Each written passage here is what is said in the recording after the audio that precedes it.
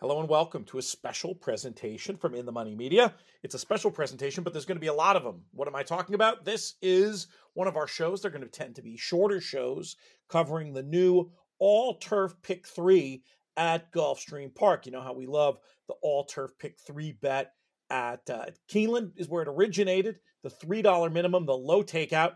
Santa needed a version of it. We didn't really cover that because there were some political issues and they weren't able to get the takeout right. But they have fixed that issue with this Gulfstream Park meet.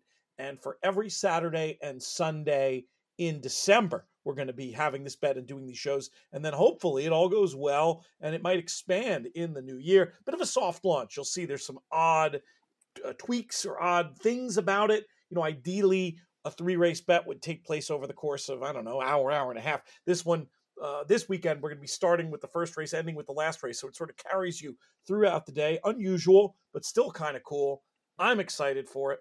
Peter Thomas Fornatal back with you from the Brooklyn Bunker once again, and joined by a man I don't know where he is, maybe sitting on the side of a highway somewhere in the planet Texas. He's Jonathan Kinchin. What's up, JK? It doesn't matter where I'm at.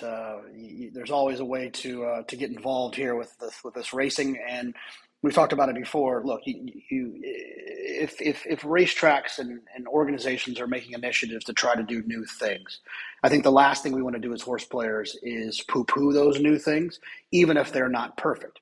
Because I think the problem is that what happens is when they try something new, and then horse players attack them for the few mistakes that might have been made in that new venture. I think that makes them a little less likely to try to do new things. I mean, think about it, Pete. If every time Perrin tried something new, you really got after her for coming up a little bit short, she's going to be a little bit more gun shy in trying new things. And look, I understand that racetracks and organizations that run racetracks, we have high expectations for them to kind of get it right the first time. But man, I tell you, working through this process of change that this game is seeing, I think that it's a poor approach in trying to encourage others to try to do the same. Yeah, and again, the biggest thing to me here is getting the pricing right. That was enough of a thing that I wasn't like overly keen on. You know, obviously they're partners, and we mentioned that such a bet existed. But what makes me really get pumped up about this is the fact that the pricing is correct. We know those high minimums are horse player friendly for various reasons we don't necessarily have to get to on today's show. But these are bets we're going to be following with great interest, hopefully throughout the whole of the championship meet, which begins on Saturday. It's a pretty good card, I thought, overall. Obviously, on this show, we're just going to focus on these 3 turf races, but there is a contest going on through our friends at Express Bet that I think is worth taking a look at, because they've done a good job making this. Sometimes it's, you know, you can call a meet whatever you want to call a meet, but I really believe like this weekend they've got some races that do fit under the headline, the banner of the Gulfstream Park Championship meet. We're going to start off with race number 1 on Saturday, the curtain jerker, as it were.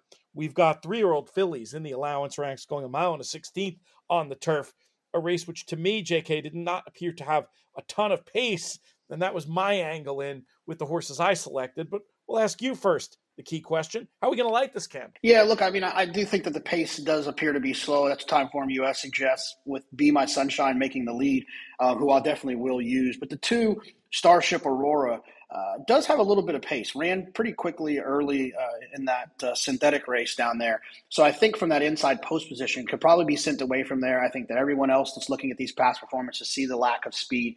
I think that it's still possible that they could hook up and at least keep it honest, despite the fact that Timeform US has it selected as one of those blue races that being forward. Definitely Be My Sunshine is the speed of the speed, but I needed to make sure that I don't have past performance numbers yet, 4, 5, 6, 7, the 8 excellent Question for Brendan Walsh, who I thought ran well last time, closing into a pace that wasn't overly swift. And then Written in the Stars, drawn towards the outside, used to be with George Weaver. The race 2 back suggests that this is kind of what they always thought this horse would be. Gets Lasix, should get a nice clean outside trip. I think this horse will run all day. Malibu Moon with a serious female side as well. So to get started, I'm going to use those 3, 4, 8, and I believe it's 10 for Be My Sunshine, 8 Yes, excellent 4, 8, Question, 10. and 10 Written in the Stars. I want to keep Starship Aurora on my tickets, actually, who you mentioned as the other speed. I was thinking it might be the kind of thing where those two back it down and it could become a two-speed number. And I really like the Starship Aurora turf debut. Hasn't been back on the surface. And then the last race looked like a career best. So heading in the right direction and a good trip expected. Definitely some twos for me. The 4 Be My Sunshine, as you mentioned, extremely obvious. Last 2 runs were good enough to win a typical race at this level. Thought that she was a flow move up in that race. Thought Barn is going well and versatile in terms of running style. So 2 and 4 for sure. I hear you on excellent question. The 8, I made that one a B. Closed well last time and just makes a ton of sense in the numbers. I didn't have anything extra special with that one. And then one that you didn't mention that I will throw in there, JK, is the 5 Texas Shuffle. Lots of numbers to be competitive at the level, and I thought just made the move last time. It wasn't a coded red type time form race, but just looking at the chart, watching the replay, it was a race that was coming apart late, and this is the horse that made the move that broke that race apart. I thought could be the best closer, second time off a long layoff for an underrated trainer. If we were going to get closers involved, I felt like the 5 and the 8 are the ones that I wanted, but I'm mainly going to go 2 and 4 to kick this thing off.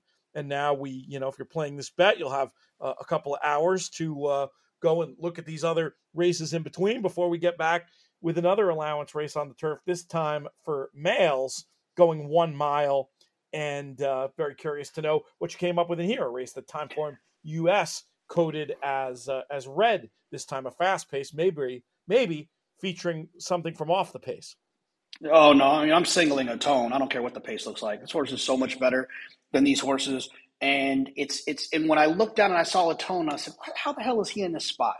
And then when you have to read a 17 sentence condition book or conditions, then you kind of start to figure out why. Look at the conditions for 3-year-olds and upward, which have never won 12,000 twice, other than maiden, claiming, starter, or restricted, or which have never won 3 races, or which have not won a race since March 2nd, 2023.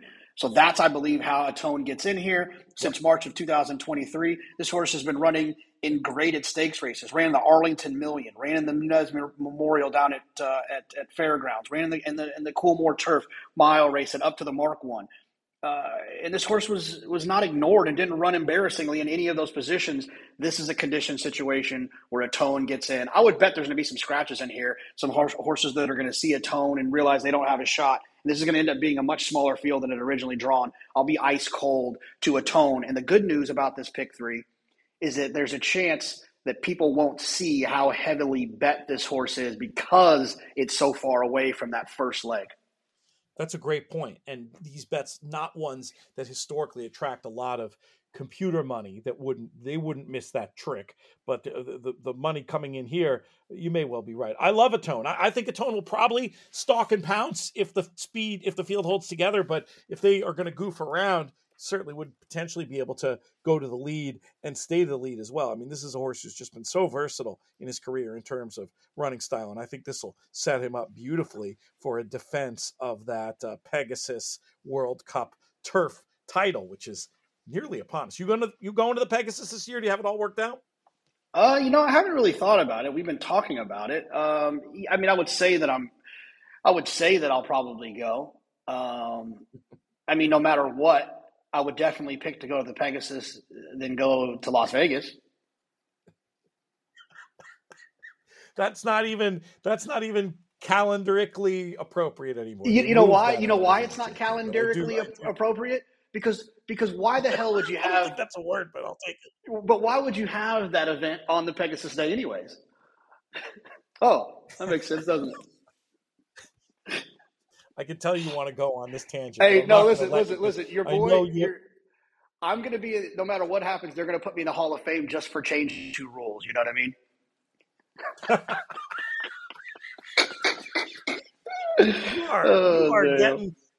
You are feeling cheeky today. I love it.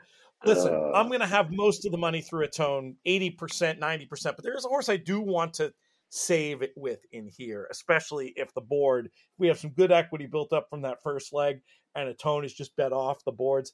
I don't mind No One to Blame, the 2-runner, as a potential alternative to get an inside out kind of closing trip. This horse has some competitive figures, and Trombetta trainer that, one of my pet sort of trainers. When I could keep him on side, I like to do that. So whether it's a saver, one-way saver, 2-5 exacta, should something crazy happen, or a little extra win bet, or a couple of backup lines, I'll have some twos. But you and I are very much in lockstep here that a tone is the one we want in the middle leg of this opening day all turf pick 3 that concludes in our very last race. Race number 11 is our nightcap, and we've got a 5 furlong allowance. Not surprisingly, plenty of speed signed on in this one. When it comes to this opening day all turf pick 3, JK, how are we going to get paid? Well, you know me, when it comes to these 5 furlong turf sprints, I want the speed of the speed. I want horses that are going to make the front be forward. To me, there's a couple of horses you got to use in here.